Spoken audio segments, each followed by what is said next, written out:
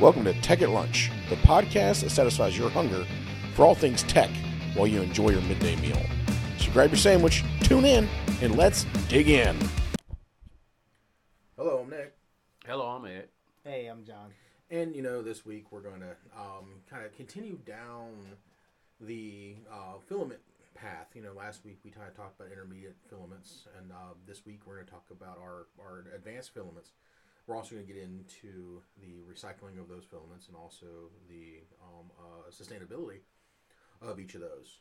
I did bring up last week that, if I got my hands on some polypropylene, I would give it a thorough, or give it a review, or at least an attempt print to kind of see what happens. Well, it was definitely an attempt print, I'll tell you that. I tried it. I printed on a stock Ender 3, which that shows you can print on other stuff on what you can, using a polypropylene sheet on the bed that came with the filament, by the way.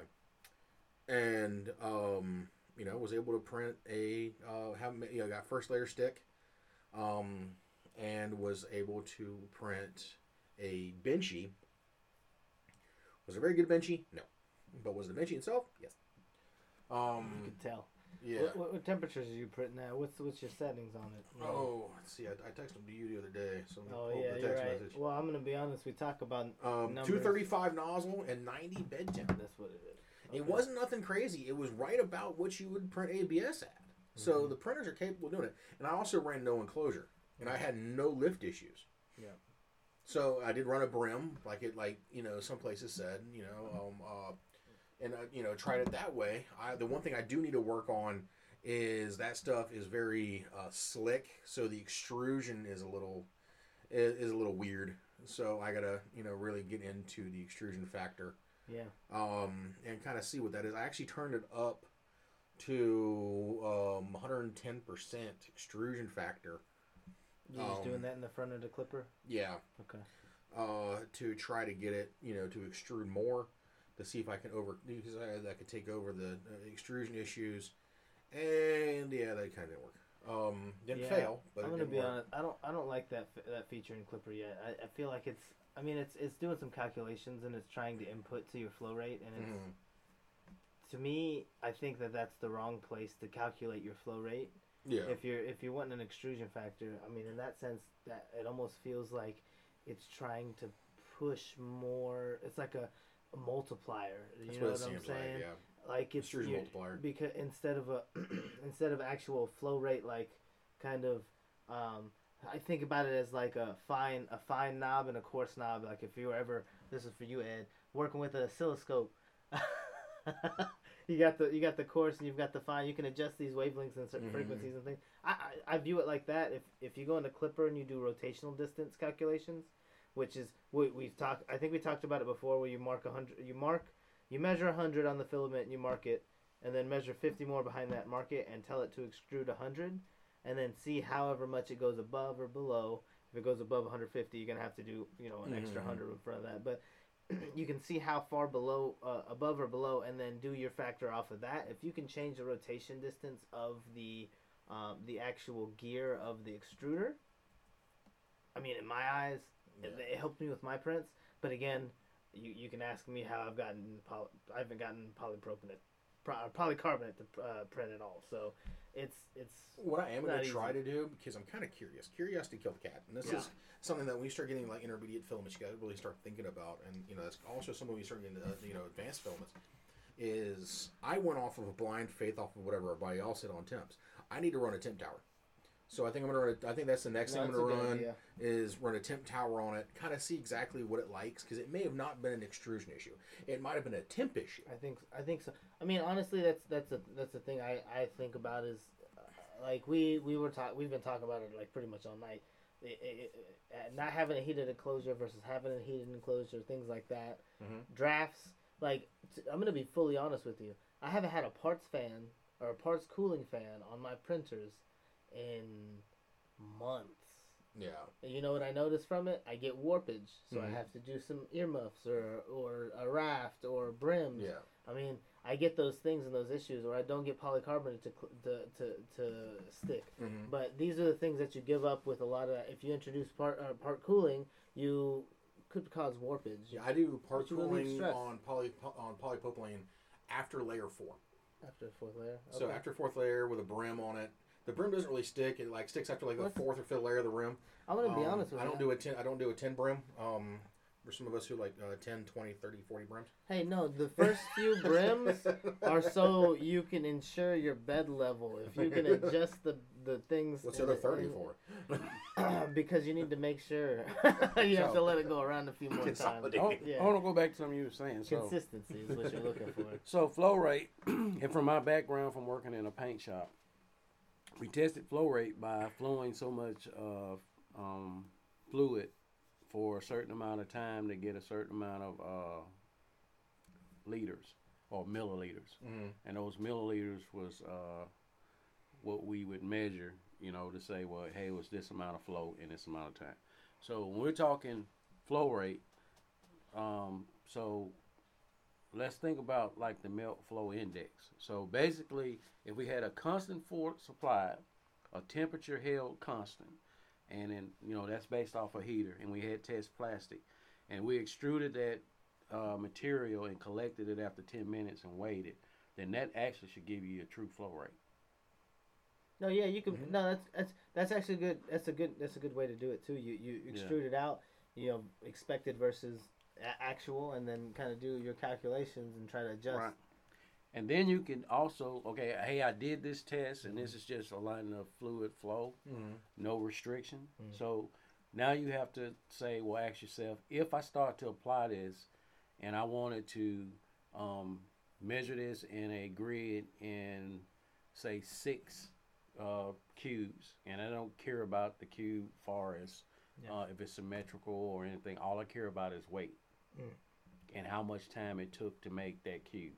So I'm saying the cube should be within that same amount of time that you figured out your flow rate from allowing the material to cool for 10 minutes. Mm-hmm. Yeah. In theory, you could also then kind of verify your flow rate by either doing one cube and see if that cube matched the same weight for that amount of time that you did the flow rate with just letting gravity. Mm-hmm. Yeah. And then from there, you should be able to take that and figure out the consistency. And if you were suspecting that something in the bed had some deviations, that's when you did the pattern on the bed. Yeah. To weigh each of those cubes to verify. Yeah. Yeah, I mean, like, so I think all of these are great, like, tests for, Well, I'm just saying, if we're just doing testing, not hey, validation this is, and all that. Yeah. I mean, it's one thing because we're talking. This is the reason we're getting into the testing and validation and flow rate and talking about. Yeah. You started off with just talking about your experience with it, but it's really we're talking about advanced filaments. So polypropylene. I just want to kind of lay down a baseline of a few materials, right? We're talking about polypropylene, polycarbonate. Nylon, things of that nature, which are still kind of printable, more of less so of an industrial kind of environment, more so you're still kind of in the desktop range, but it's like pretty much once you've figured out how to work with ABS ASA, these are filaments that are similar because they're high resistance, or high impact resistance, high heat resistance. After they cool, and these are the reasons why we're using them. Not only are polypropylene's food safe, so that's one of the things. Like these works. We're printing and we're trying to get to that level because they're greater materials, greater features, more value, more benefit, right? And all of these things that we're talking about have to be so precise because they're so finicky. Yeah. They you can have a small draft of wind and you have a layer separation. You could not have used the right bed and didn't realize it sticks to itself. So now you have a problem there. You may not have put an activator on the print bed, and now I was kind of looking up some hints and tips on polycarbonate. And they recommended a polycarbonate cutting board.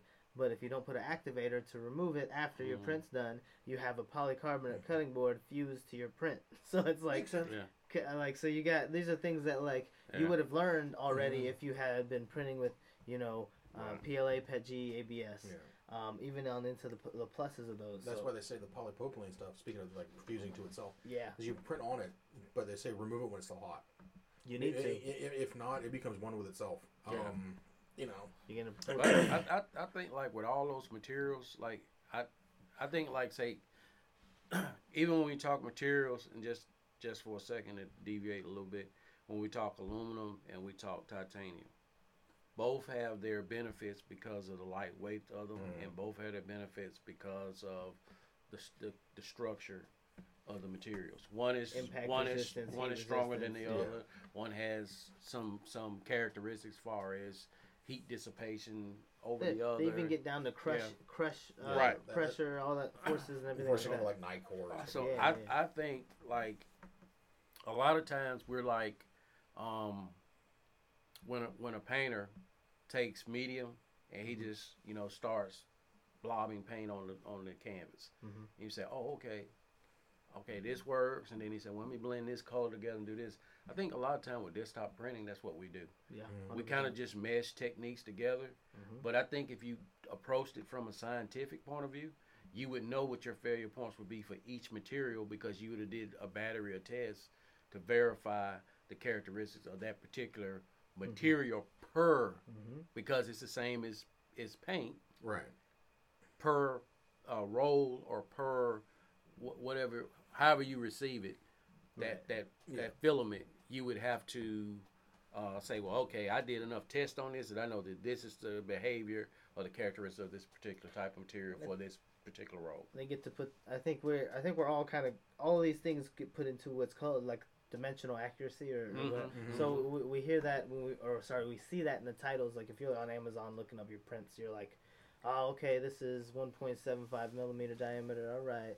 Oh, it's co-extruded. Okay, there's 2 colors in there. All right, okay. And so you're looking at all these things, and this is in those settings is where you notice a lot of those little details and what you should print, how you should print. Sometimes they even put the temperatures and stuff in the name of it. So these are things that must have been considered by the manufacturer already. I mean, there's a reason why they put the temperature ranges, but like it's never going to be perfect. I mean, you talked about making a temp tower. You talked about how many other tests have you already done? You made the benchy, the first layer tests, right? But these are things. How accurate is the benchy? The benchy is basically a visual thing. Well, it's not accurate like I can take and do dimensional testing on it because of the size of the benchy, because of the diameter, because of the actual dimensional tolerance of a benchy. It is not something that you can take and say, hey, I want to take this and measure this where I actually touch probes to it and get some metrics from it. I think I think you can. Yeah. I think the benchy. I guarantee you, if I took an STL and when I slice it and it has a measurement on it and I measure what the print comes out to, I can tell a difference. You have overhangs, you have tiny movements of your printer. No, we're not talking about visual things. I'm saying if I want to measure the dimensionals of a benchy, like anything that you measure, when people measure, they don't use this type of shape.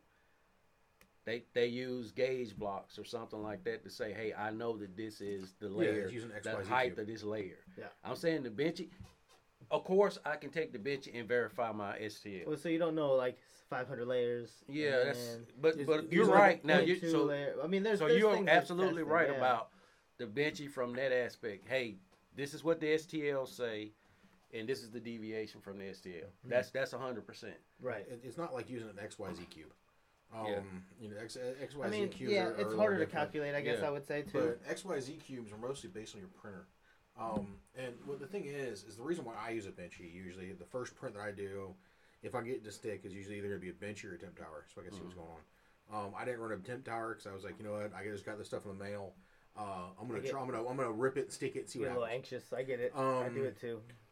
Just to see what happens. And the thing is, the benchy also tells me, okay, cool. What's the overhang capability of this filament? Yep. So, and the thing is if you look at a benchy with polypropylene in it, the overhangs are great. I mean, they it's not bad for an Ender 3. Bare bones, bare stock, freaking Ender 3. But the thing is, it kind of shows you that, okay, cool. Now I know you got to slow some stuff down, and your overhangs are good. Your walling is decent. So then you can go in to do your temp tower, and then I'll probably do a temp tower and then rerun another benchy to see kind of, at the temp that it recommends, and just see what kind of pops out there to see if it actually improves the quality. Benchies are great to tell if you have a quality issue going on, if you have a flow rate issue going on, if you have an overhang issue going on. It's a good way to test your filaments if you have an overhang. If you know you're going to be bridging and overhanging with a particular filament, a benchy is a great tool to see. I'm not saying go out and do one of those torture test racks, that does everything every time you do a filament. Yeah. You're just wasting filament at that point. Yeah. Run a benchy, have some fun with it, throw it up on a stand someplace. Right. So to be fair, just so I clarify what I mean by the benchy. So the benchy, exactly what you're saying, is like a first part release. It's doing multiple tests in one visual print that Stringing you can them say. together. Yeah. So to be fair. Yeah. But I'm just saying, like, from if we're being scientific about it, where I want to know, like, say the manufacturer that make these printers, Overhangs and things like that. I'm assuming the that cooling they're rate. doing some type of dimensional testing where they know that with this material, I get this layer build. I'm assuming they have to with the hot end, the nozzles, and all those things.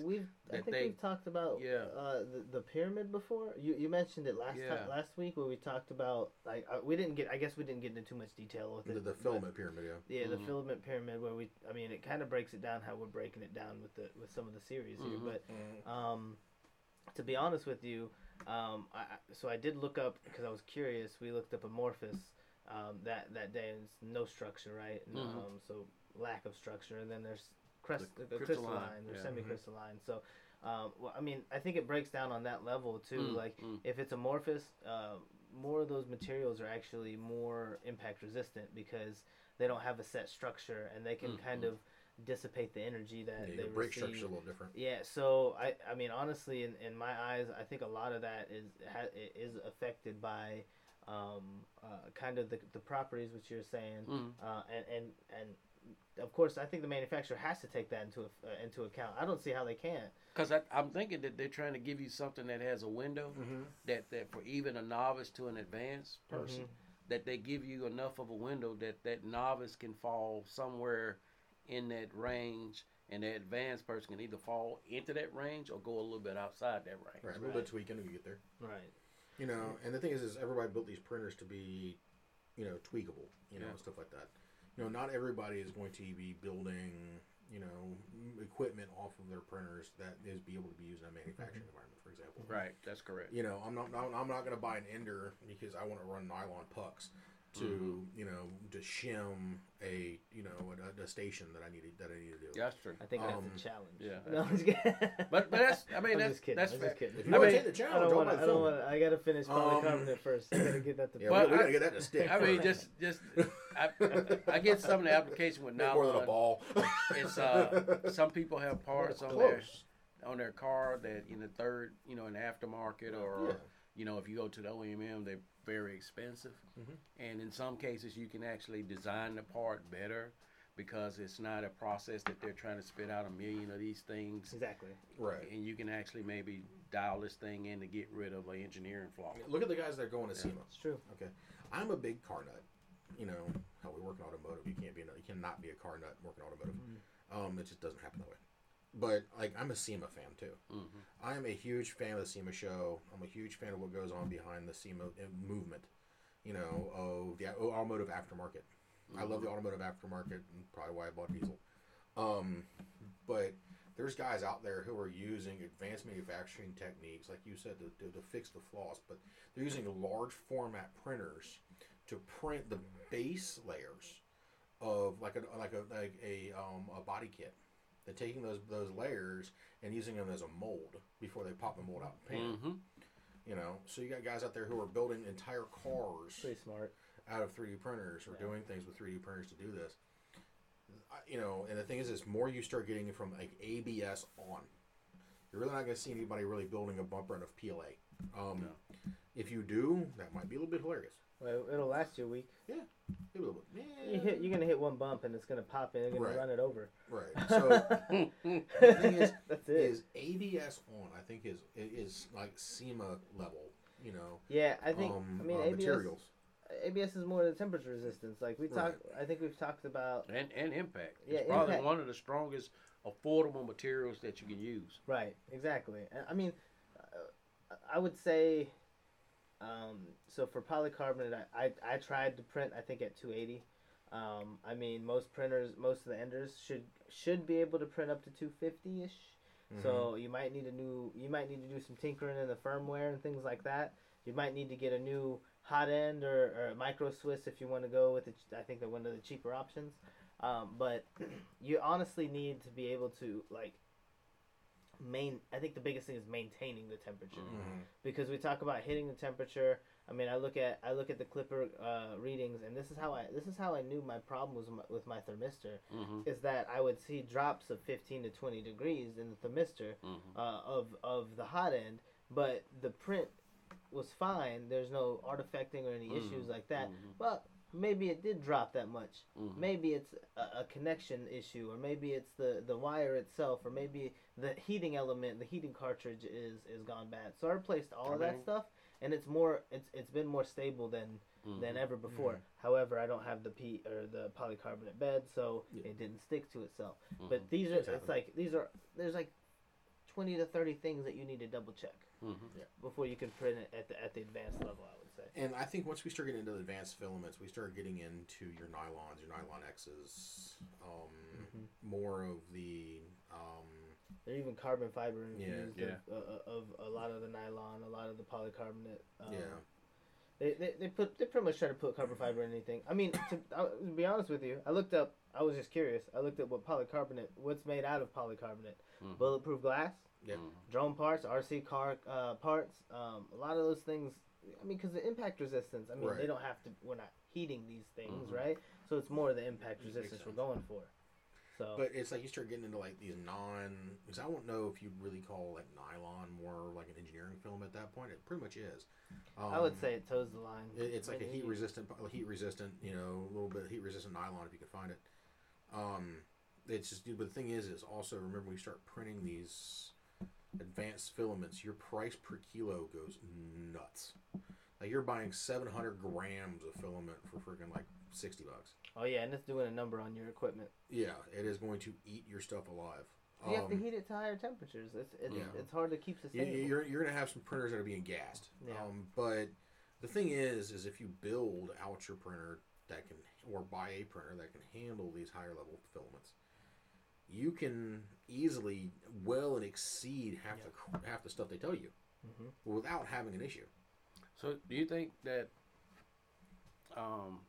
for example, the heating element that you use in iron is an AC based element? So what that means is that it can work at a higher temperature range, as opposed to, I believe there is a limit to what you can do with the desktops when it comes to heating. Voltage. There are options where you can use solid state relays and things like that, and you can actually, you do some pulse width modulation and get better control over how you do the heating, and you can probably get more. You can probably get close to 500 degrees within, I would say, an industrial heating element. My Voron runs off of solid state relay. It does have a solid state relay in it. The only thing holding it back really is the thermistor and the hot end. That will soon be going way over the bedside. But the thing is, you have some of these printers that you can build out and stuff like that they're open source, open build platforms that are capable of hitting that 500 degree mark. Will I recommend printing 500 degrees centigrade in your house? No. Yeah, don't do that. If you're going to print like that and you want to print it in your house, have a fire extinguisher. Put it in your garage. Don't inhale. In the middle of your garage, please, away from anything that's possibly do combustible. it at your friend's house. Because if you're at 500 degrees centigrade, your bed has got to be somewhere close to that. Yeah. And if you touch that, you're going to scold yourself, fans, friends, the cat. You won't feel it. You don't know you burnt them until it's way too late. And next thing you got a cat with a bald spot. It's John doesn't want that. Well, think more of like a kiln. The people that have kilns in their garage or whatever, in those type of applications. Yeah, you're right.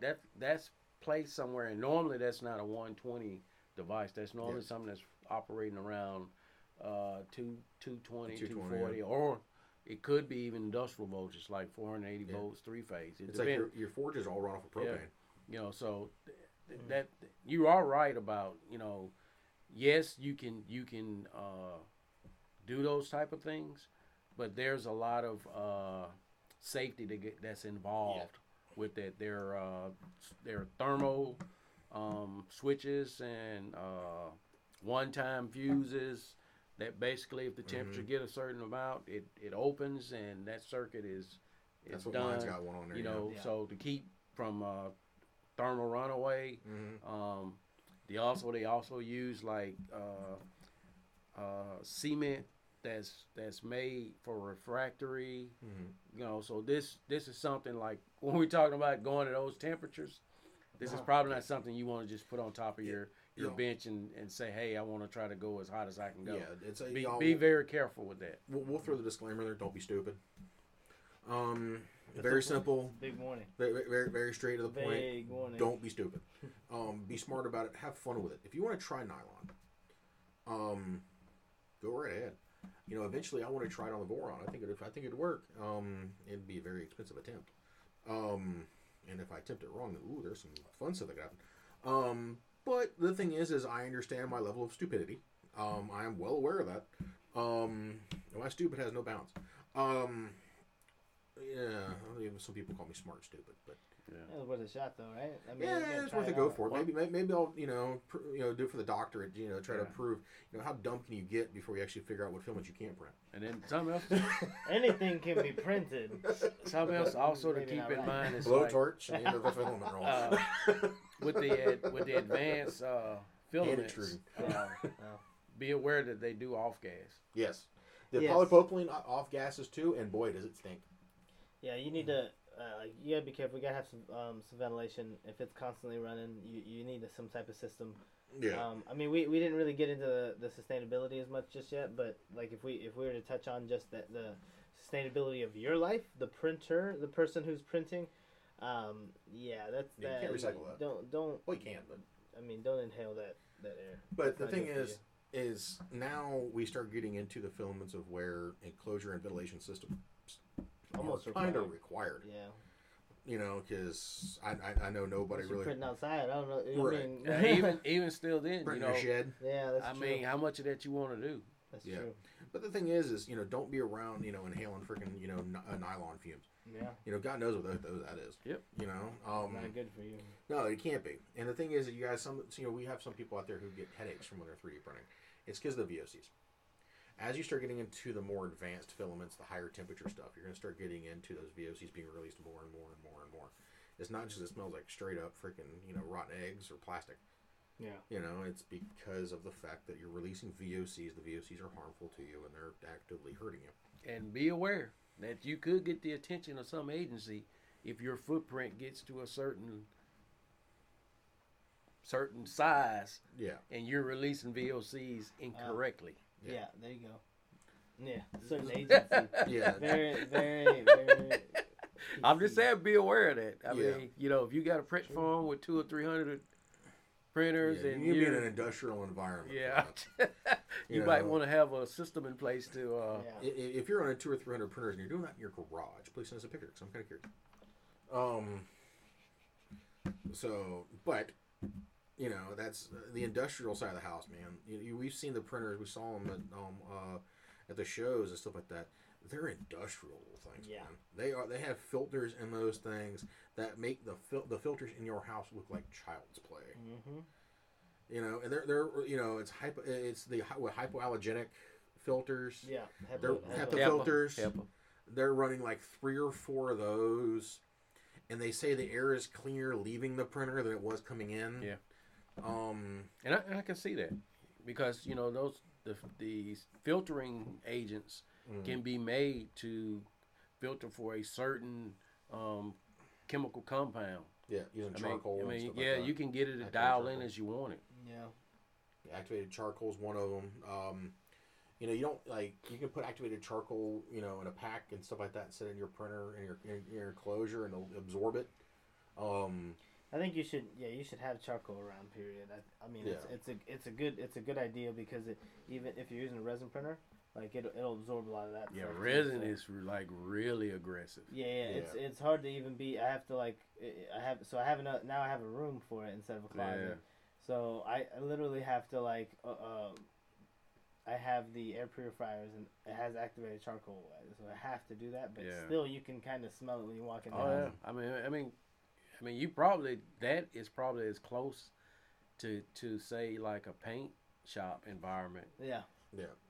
That than any other process you use. Yeah. It's like I've seen some people talk about the fact that when they're building these industrial filaments, or printing with these industrial filaments like nylon and nylon X and stuff like that, the additive side of the house, sustainability wise for the higher end filaments really doesn't exist. I don't think there's a way to recycle nylon, at least not as of right now. I would say probably it's not a commercial, unless it's recycled back onto itself, viable way of recycling nylon that somebody is willing to do. Right. I'm assuming unless it's uranium enriched something, anything can be recycled. But is it economically feasible to put that amount of effort into recycling? There's always a way to recycle old filament. Yeah. Nylon is probably not. Yeah, I'm assuming it's pretty costly. We have Fishy Filaments who was making nylon freaking filament from fishnets. Yeah. It was actually pretty cool. Well, I'm assuming then they might have a way to make some filament. Then they probably figure out a way, but it's expensive. The fishnet is probably more virgin material. No, it's straight out of the ocean. Know what I mean? Like maybe the composition that they use for nylon printing in a 3D printing environment is different because maybe the way that they make that the netting is different. Mm-hmm. As opposed to like a spool or something, maybe they add some things to that to make it more make it more fluidity, I guess you would say. Makes sense. Viscous. Yeah. Viscosity. Yeah. That's a college word for you. Yeah. We're using higher ed here. But no, good job. But it's one of those things. Don't ask me to spell. No, but I'm saying like maybe it could be something as simple as that. Maybe it's that the composition of that nylon is different from the composition. Because I'm assuming the composition of the nylon that we putting in water, where it get into the drinking water or get into the water table. Yeah. It has to be like, neutral. Yeah, it has to be a neutral pH. Yeah. Yeah. And it's weird because if you think about it. Wait a minute, not neutral pH. Not pH. What's the technical term? What's the college term? What do you mean for like when something is parts per or whatever? No, like straight neutral. When it's neutral, wait on the pH. You remember it in a minute. No, it's not the pH. It's like if I'm doing chemistry and I have a base and I have an acid. Charge. This thing here is like neutral. Dang, I can't. Never mind. We'll get to it. We'll get to the end and you'll be like, oh yeah, I know what you're talking about. But yeah, go ahead. I'm sorry. Okay. But the thing is, it's like. Nylon is one of those filaments, and the thing is, I keep harping on nylon. Nylon is probably much your most well-known advanced filament out there right now. It's just the fact is, there might be some people that are recycling it, maybe not a whole lot. Yeah, probably recycling it to the trash can. Yeah, pretty much. Equilibrium. No. Yeah, something like that. No. He's over here you're thinking getting about closer. it. But you're getting closer. You got me He's thinking. staring at me like a cat just stole his freaking little, Okay, I got meat jar. like now I'm trying to solve something. Go ahead. He's over here doing math. If you smell burnt toast, send help. We might laugh at you a little bit.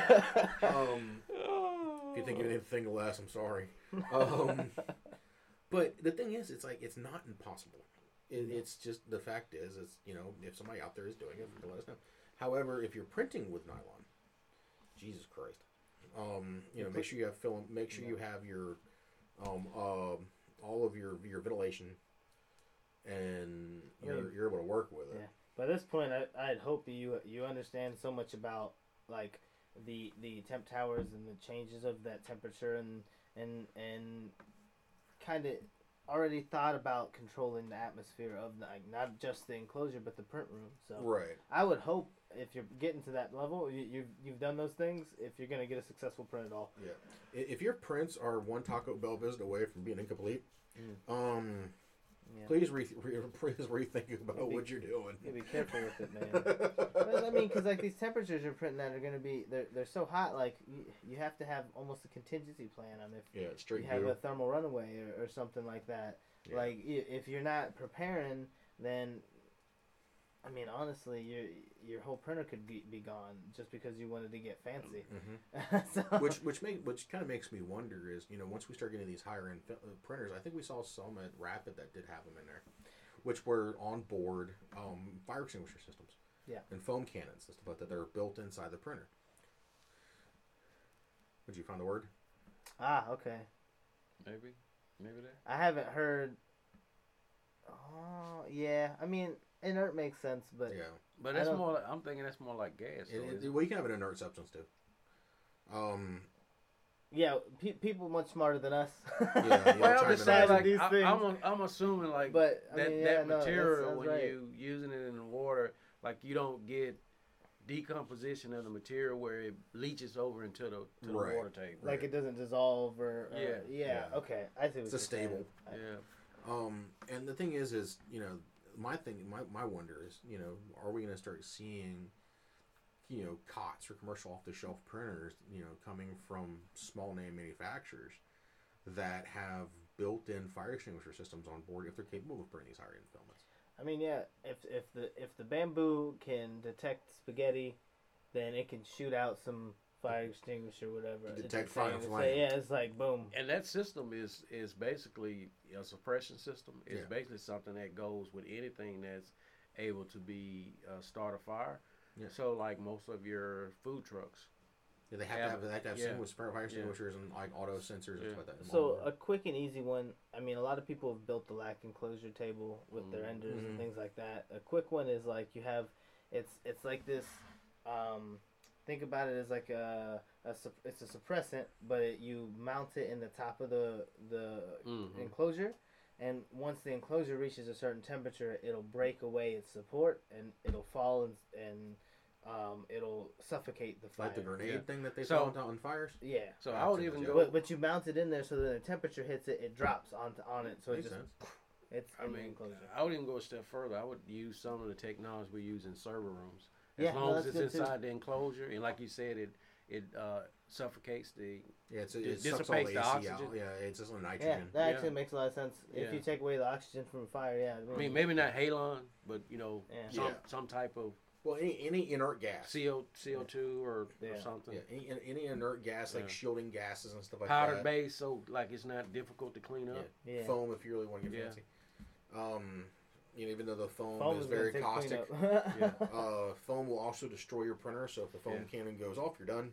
Well, I mean, I guess it At that depends point, on. you're protecting yourself. Ask the Air Force what happens when one of their foam things goes off inside of a hangar and they have to refurbish the entire airplane. Hey, Oh no. I'll tell you. Because it's caustic and it actually eat stainless steel. I'm gonna tell you what's funny is that, and of course now, a jet is using fuel that's like like highly flammable. Yeah. You know, but a funny story. I worked at a manufacturer and we had a mix room, and we had a arc because they were using the wrong type of hose, and that the particular hose, it was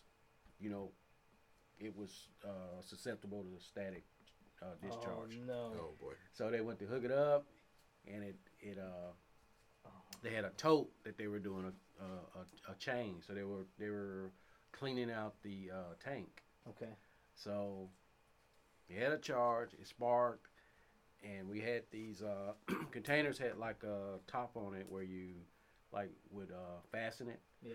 It blew the top about 40 feet Oh in my the, God. to the ceiling because that Yeah. mixed room foam system went off. So when we finally got back in the building, Oh no. the foam was probably about 15 foot high. Yeah. I mean, That it was phone like, was no joke. if you've seen the parties they have over in Europe with the bubble place, this Yeah. was just like that. Yeah, and that stuff stinks. And then you just like, all right, turn on the rave. And we found out later there was the wrong type of phone for alcohol fire. Oh yeah, that's when you can use the ones from fire from Could have lit on fire. That's when the ones you use from like the fire from like inside hangar bays and stuff like that. That stuff will not just put your fire out, but it'll also eat your equipment. And that's why they do not typically want to use anything like that around delicate equipment. Yeah. Typically they want to do what we were talking about before. Yeah. Get rid of the oxygen. Yeah. There's also when that happens, a lot of dudes out there with push brooms trying to push all that stuff out the hangar bay. Mad. Please. Bunch of bad guys. A bunch of guys who are now actively pissed off. Yeah. But or the dude who accidentally bumped the button and it set the entire place off. Yeah, you got those. And He's then the one that has to clean it though. By himself. Then the platoon lead like, why? Yeah, that's usually the question. Why you? Why you and why now? Why us? What have you done this time? Yeah. There's no I'm sorry after that. It's now you're covered in foam and you can't get away from it. It was you. Yeah. But the thing is none of that should persuade anybody from trying advanced filaments if you have the ability. No, to do yeah, it. I mean, like I'm saying, like if you can master these things we're talking about, the first layer, the print bed, the temperature, smart tower, or whatever, calibration on the flow rates and things like that.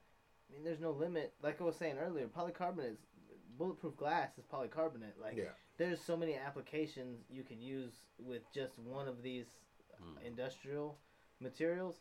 Like honestly, if you're making something that has movement, is in any type of collision, takes any type of impact, is outside in the heat, you should probably go in these higher filaments. So basically we're saying when it's outside, not only the heat but the UV rays, which attacks the even ABS and even some of the more, like, I don't know if anybody gardens, but if you have any of those materials that I think they're polycarbonate, that even those, if you leave them out after a certain amount of seasons, that they become brittle. And that's true. I mean, my brother has Pet G prints for the garden where they labeled her hostas, and they put them in there, and they got really brittle on those stands. And also he's got a hose guide, so it doesn't go into the hose doesn't go into the garden. You hook it on the side. It's just a kind of like it looks like a pulley. Just spins when you pull it. That whole top broke off. After a while, and it wasn't just from the weight. It was because it's been sitting for so long. And the thing is, you start moving, and also start moving to filaments that once you get into your advanced stuff, you start moving to the filaments that are food safe. And stuff that you can use for more advanced projects. Well, see, these filaments have the properties that we want, and that's the reason why we're trying to get there. But it's not easy to print. No. Has anybody printed food safe filament and then microwaved it to see what the effects on it is? Has that been done yet? I'm not putting it. You put it in your microwave. Well, I'm saying like microwave safe. It shouldn't it be once it's stable? How do they make microwave safe? There's an entire roll of microwave safe filament. Man, you're going down a whole nother rabbit hole. I'm just curious, like how do they, like they're using the same type of plastics as food safe? Well, how are they making them microwave safe? It's true because that's what we're talking about. Heat resistant as well. I mean, honestly, it's you need to do testing. How are you supposed to do that? You have to run it through the systems. I mean, I'm just curious. Left turn. How do they do it? Makes sense. It really is a curiosity thing. Somebody Googled that. And let us know. We're watching How It's Made 4 hours later. You like that. I'll tell you, when you bring up How It's Made, I hear the song. Oh my God, I can hear it. I can hear it right now. I mean, to me, like that's the fascinating part about the 3D printing. Of course, I'm still in my infancy of 3D printing, but part of it is life happens. Part of it is I'm one of those people that squirrel. Squirrel too, but I also get stuck on one thing too. Why this? Why this? Maybe not so much hyper focus as to I don't understand. Yeah. Why does it do this? Say it again. That's honestly why I get these weird filaments and try it because I think it's pretty interesting. I think you get these weird filaments to hold it over our heads, so now you have something you can do more than we can. No, I still haven't done the TPU thing yet. I saw the TPU roll you gave me somewhere in the corner. Yeah, no, be careful with that. You need put it in the vote. Yeah, you know what? I think the challenge should be okay. You've done That's some spaghetti right there. You've done multiple filaments, but how about, or how do we feel about? All right, I've done multiple filaments. Now, can I make components and put these components together? Well, So 3D print them and then dimensionally able from the first print tolerances are close enough. Yeah. to No, be. that's the thing. No, That's when you don't run a 0.6 nozzle like I have on most of my stuff. well, no. So that you raise a good point. I mean, you have a bigger nozzle. You can only helps you with your layer adhesion. So Right. like if you're just gonna lose, it's gonna be very, very like thick layer lines. You know, depending on how big you go. But it'll be better. It'll be better structurally. It'll probably work.